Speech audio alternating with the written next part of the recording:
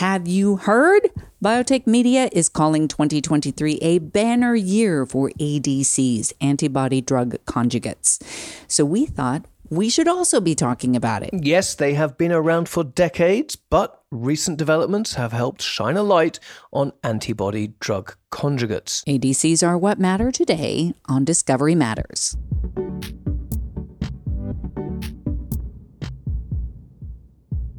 My name is Sasha Ebrahimi. I'm a principal investigator at GSK, and my team works on the development of various therapeutic molecules such as proteins and oligonucleotides. Antibody drug conjugates are being written about, spoken about, and invested in the same way mRNA was discussed during COVID, I think. And this acronym ADC is nearly becoming as common as the ABCs, if I may say so. Maybe not that extreme, but certainly within the industry. So does Sasha have a good reason why the time is now? Over the course of the last century, scientists have figured out really clever strategies to use biochemistry tools to modify the structures of proteins in interesting ways to get interesting properties. And I promise that anybody who would be listening to this is familiar with a drug that's been made possible by advances in this sort of chemical design. A very simple example like site-specific mutagenesis, where we can take a protein that has 100 or 1,000 amino acids and change the identity of 1, 2, or 3 of those amino acids, and all of a sudden that protein behaves totally differently in a patient, like exhibiting longer circulation times leading to the need for less frequent dosing. There are currently, at the time of this recording, 13 ADCs approved by the Food and Drug Administration in the U.S.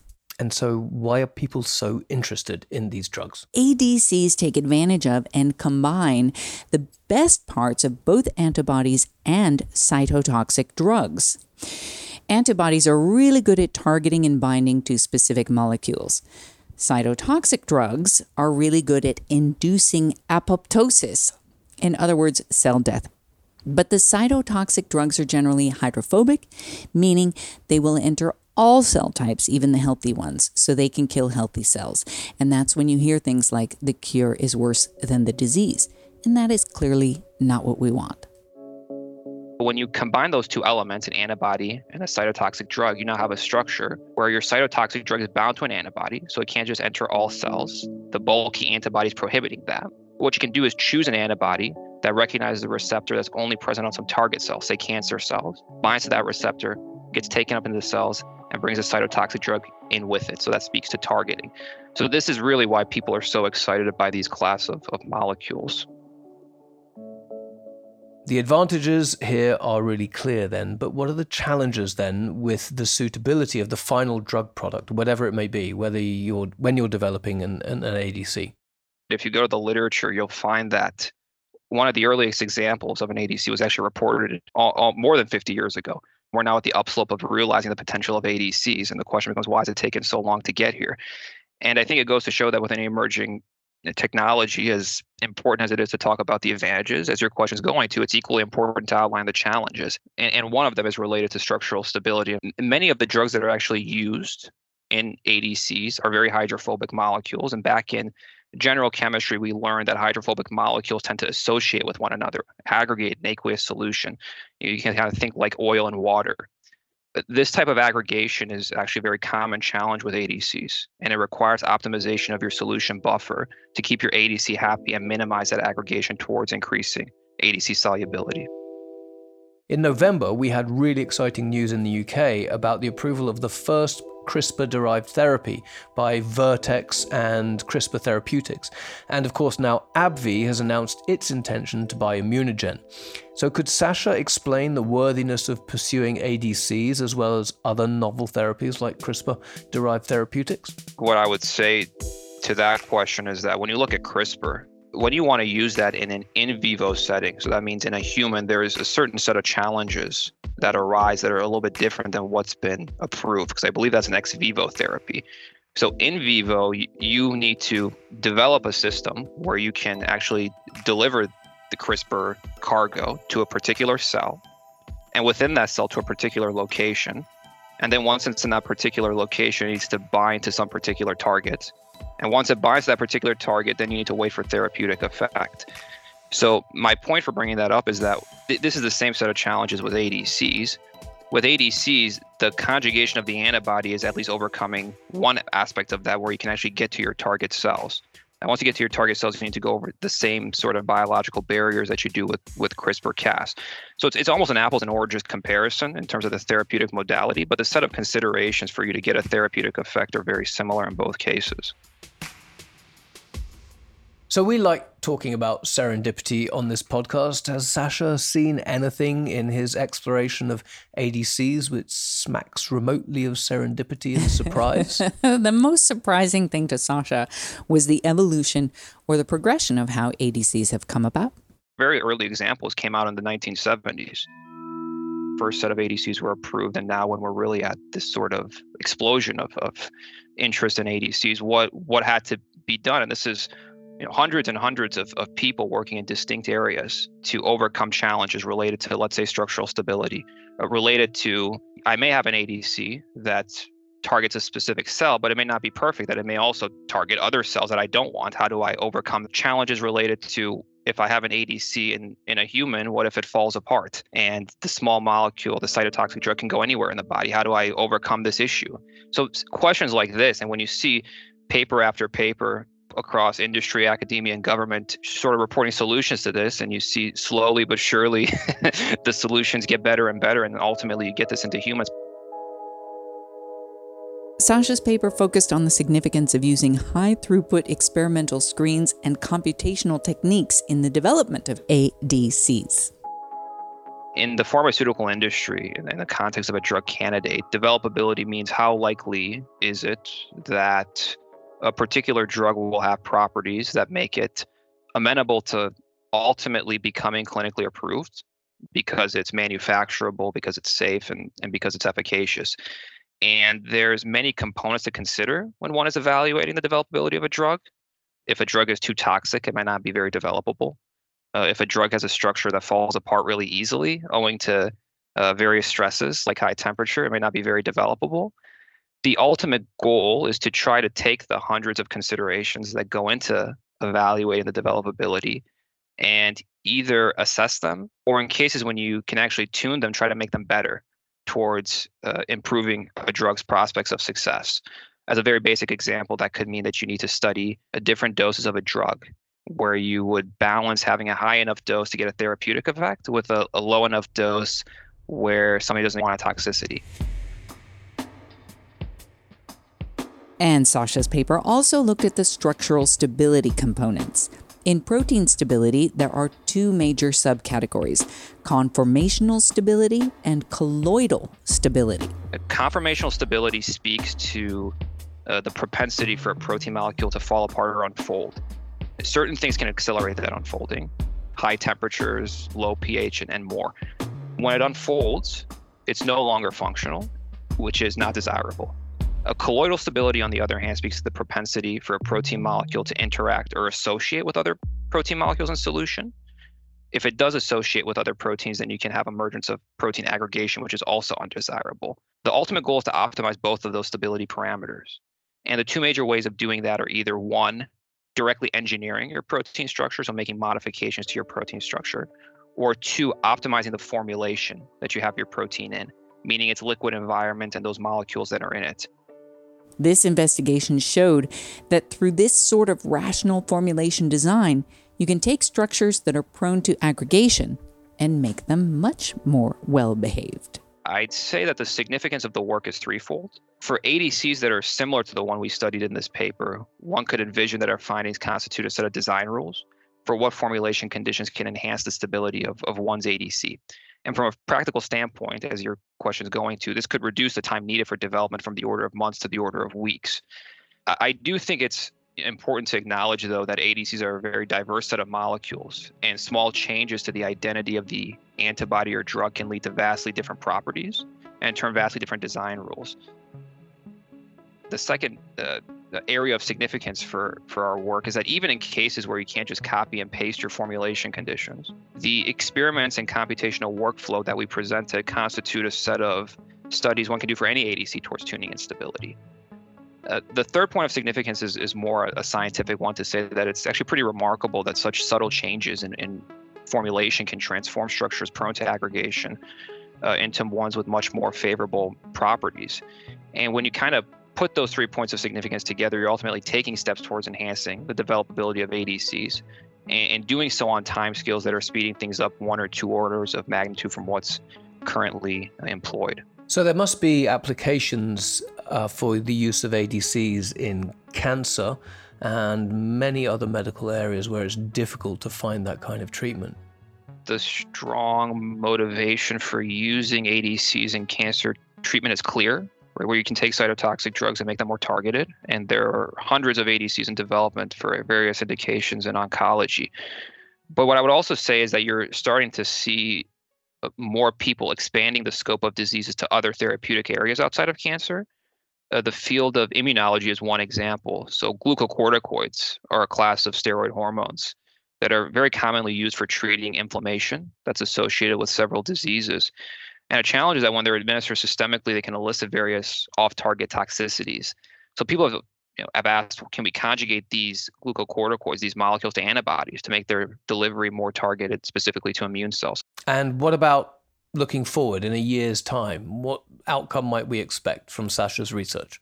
Mm-hmm. Yeah, I wish I knew that too. What you'll find is that a lot of things that we showed in this paper are things that other people are working on too. The use of structurally smaller targeting moieties other than antibodies is an ongoing area of work. And you'll read about things like nanobodies. And this is motivated by several reasons. One of them is that antibodies often suffer from low tissue penetration. So if you have a tumor you want to target, antibodies have a difficult time accessing cancer cells in the interior of the tumor. These smaller targeting moieties, in some cases, are able to overcome that limitation. You'll also read a lot about dual payload ADCs, meaning you have one antibody as a targeting moiety, but it's functionalized with 2 distinct drug molecules. That's motivated by the fact that cell populations you want to target can be very heterogeneous. Say in a tumor, meaning a drug might work for one tumor cell, but not the other. So using 2 distinct drugs allows you to start to think about overcoming that challenge. In the context of stability, which is what we've talked about largely today, people are also working on the use of new linkers that, when appended to the drug molecule, can increase the drug molecule solubility. That's something that you're doing to reduce hydrophobicity. So those are 3 areas of research. And there are many more. And as you can see, companies are very interested in the development of ADC. So the next year, I think there's going to be a lot of things that I didn't mention here as well that are going to come to the forefront.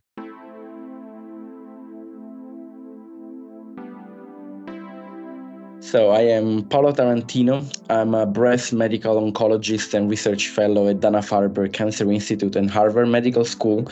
I'm originally from Italy. I trained in Milan, and I practice in a phase 1 unit developing new drugs. And I moved 2 years ago to Dana-Farber to mostly work in the development of novel antibody drug conjugates for patients with breast cancer. Paolo has an impressive CV, am I right? Yeah, dream career. So what got him into breast cancer oncology? People always lead other people. I would say the connection is mostly cultural, meaning that in Milan, where I trained in oncology, it's actually the place where the first chemotherapies were developed for breast cancer. It's the place where anthracyclines were developed. It's the place where actually we realized that breast cancer could be cured in certain patients with systemic treatments, with the right dose of the right drug. And so I felt that this huge challenge in terms of numbers is extremely prevalent, but also it's an extremely smart disease. We figured out after more than a century of studying this disease that whatever you see in the breast, it's not what is actually there, meaning that since the diagnosis breast cancer is usually a systemic disease, the cells have already gone somewhere. And so this is why we're moving toward less aggressive local treatments like surgery and radiation treatment. And it's really a big task for the medical oncologist to find the right drugs. And so I felt this challenge. And my father is an oncologist himself. He deals with liver cancer, which is a very different type of cancer. But still, I also felt when I was growing up through following him at conferences that somehow oncology was a rising field. Once we really did not have enough weapons to treat cancers, but suddenly in the last 3 decades, it really exploded. Since you started developing biologic treatments beyond only chemotherapies, the field really exploded. And now I think that we're reaching kind of a synthesis, meaning that what we learned with chemotherapies and with biologic treatments, antibodies, are kind of matching together in antibody-drug conjugates. This brings us nicely onto the focus of Paolo's work and our discussion today on antibody-drug conjugates. So he's using ADCs to target breast cancer. How? Although I think one thing that is always important to remember when we talk about antibody-drug conjugate is that they are chemotherapy. We're not abandoning chemotherapy. Unfortunately, together with being very effective, they bring with them many side effects that we know very well with chemotherapy. And so it's chemotherapy 2.0. It works better than traditional chemotherapy, but it's still chemotherapy, in the good and in the bad. Chemotherapy is great. It helps us to save lives, to cure many different types of cancer. But of course, it has issues. It has toxicities. And now we're making it better. And now I think we are in the phase of fine-tuning antibody-drug conjugates. But why then ADCs being increasingly used in oncology and particularly breast cancer? Well, the first ADC approved was in the year 2000 for leukemia. But with breast cancer, we have to focus on solid tumors. And the first ADC for a solid tumor was approved in 2013 for HER2-positive breast cancer, which was quite effective. Many phase 3 trials started to see if ADCs were better than chemotherapy in different settings. In pre-treated metastatic breast cancer, in untreated metastatic breast cancer, and now in early breast cancer. But as Paolo says, ADCs are a type of chemotherapy more active than the chemotherapy we tend to think of. And if not for breast cancer research, we wouldn't even have as much progress toward curing other types of cancer.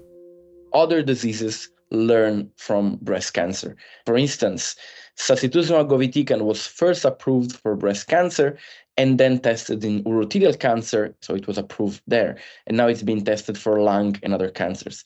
So usually breast is really, since it's so prevalent, easy to conduct trials, because when you have a disease that is very prevalent, it's easy to find patients to enroll because it's a disease that we studied a lot. And so many times, like in the case of ADCs, the innovation arrives first in breast cancer and then it's taken to other diseases.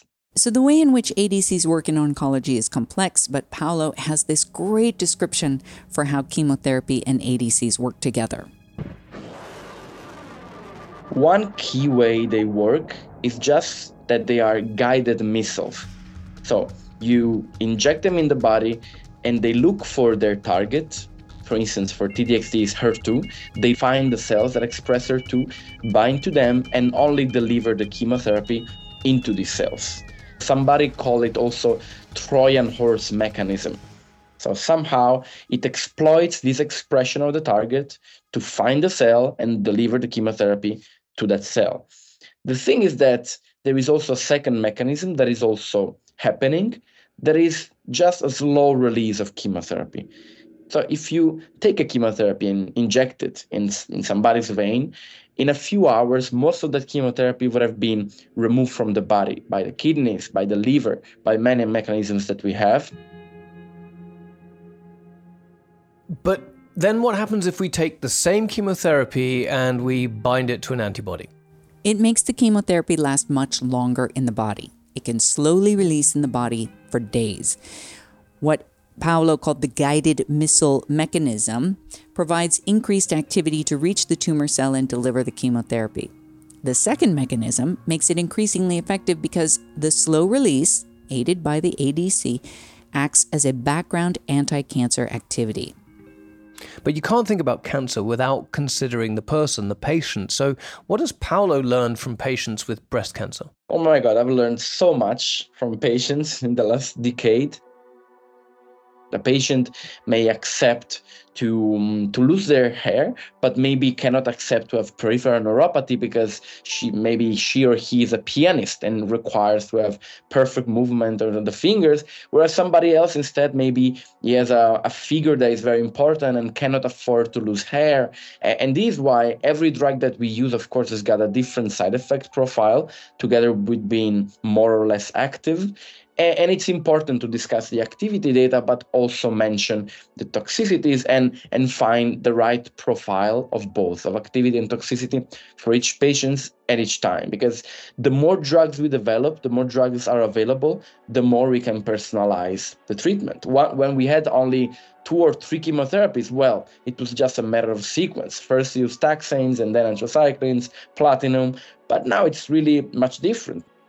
I do learn from each patient some aspect of this, and every experience is different. Of course, there are huge differences from in the early setting, early breast cancer, where you can think of a curative treatment, and this sometimes require intensive treatment, which also leads to a strong bond with the patient. But also in the metastatic setting, it's a much longer path. It lasts gladly for years, for many years now.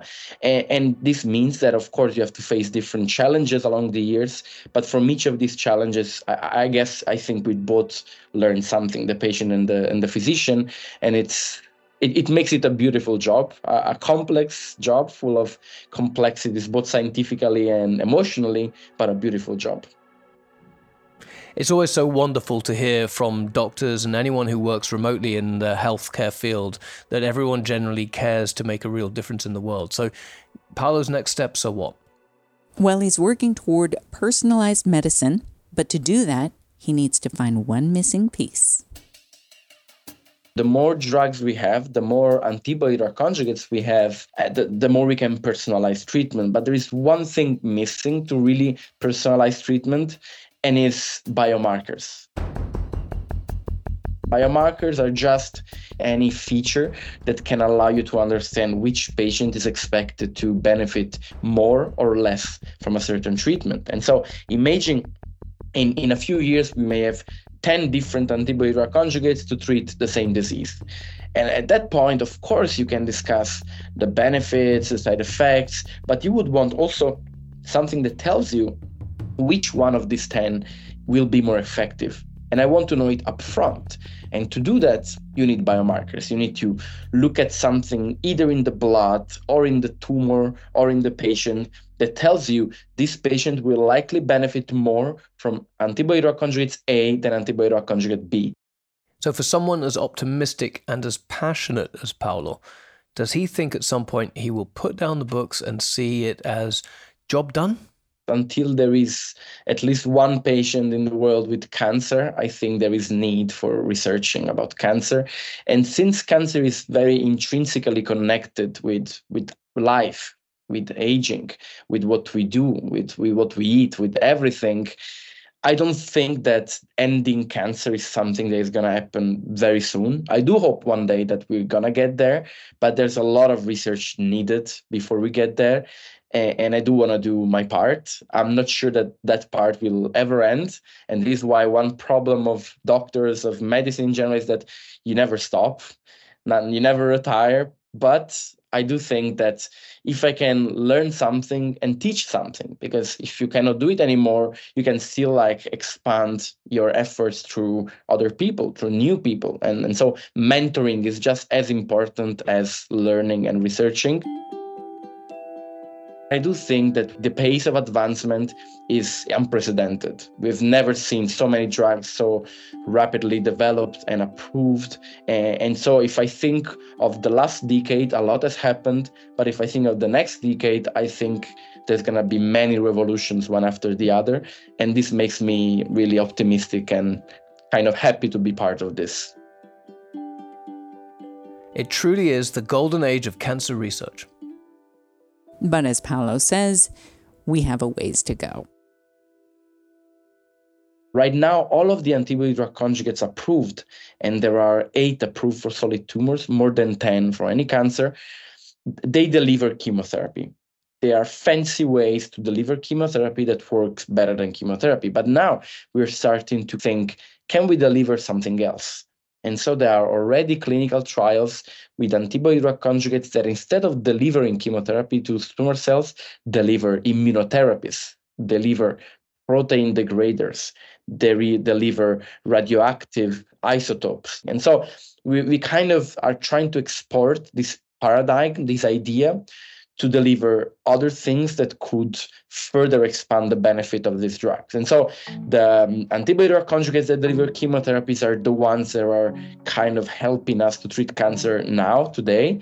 But in the future, this is expanding and it's more becoming an idea, a way to treat cancer in general.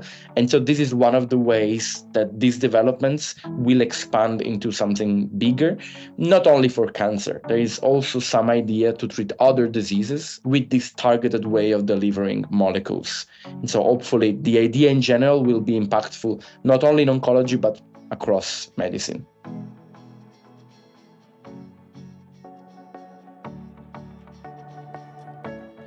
On this episode of Discovery Matters, we explored antibody drug conjugates, expert guests Professor Sasha Ebrahimi and Dr. Paolo Tarantino. ADCs are attractive to researchers due to their ability to target specific cells with both the effectiveness of antibodies and the cytotoxic activity of drugs. ADCs could be tailored to the individual, and the potential implications for personalized cancer care would help improve the patient experience. So why don't we now move straight off the bat of that onto our Every Day is a School Day section. I'm going to start this week. Let's hear it. I have learned something extraordinary which makes me feel good about where I live. And we've learned that the relationship between green space exposure and the length of your telomeres, which is the very end of your DNA, correlates. So if you live in green spaces, your telomeres are longer. And if your telomeres are longer, it appears to show that you may live longer. So there you go. Living around green spaces has been possibly shown as a good predictor of longer lives. I love that. Speaking of green spaces, you and I are both dog owners and, dare I say, dog lovers. Can I call you a dog lover yet? No. Yeah, I love a dog. Okay. Not all dogs. Okay. So there is this show on Australian TV that is available on YouTube, and it's called ABC WTFAQ. So what the FAQ? Mm-hmm. And they explored the question of, does your dog love you? Coincidentally, there is an article in New Scientist that asks the same question. Do you want to guess what the answer is? Do dogs feel love? Are we just projecting human emotions onto Scientists say that very thing. Yeah. I still believe my dog loves me. Listen, we can believe anyone loves us as long as it makes us feel better. That's right. So I learned that scientists don't have any proof that dogs love us, but my dog still loves me. I'm sure of it. I'm sure it is. I'm sure my dog loves me, and not just the food that I give her. Yeah, that's right. Sure, and the walks and the balls, all of that. Yeah. Our producer is Bethany Armit Brewster, editing, mixing, and supervision by Banda Productions, music from Epidemic Sound. My name is Connor McKechnie. I'm Dodie Axelson. Please rate us on Spotify or whichever platform you use, and we'll be back soon with another episode of Discovery Matters.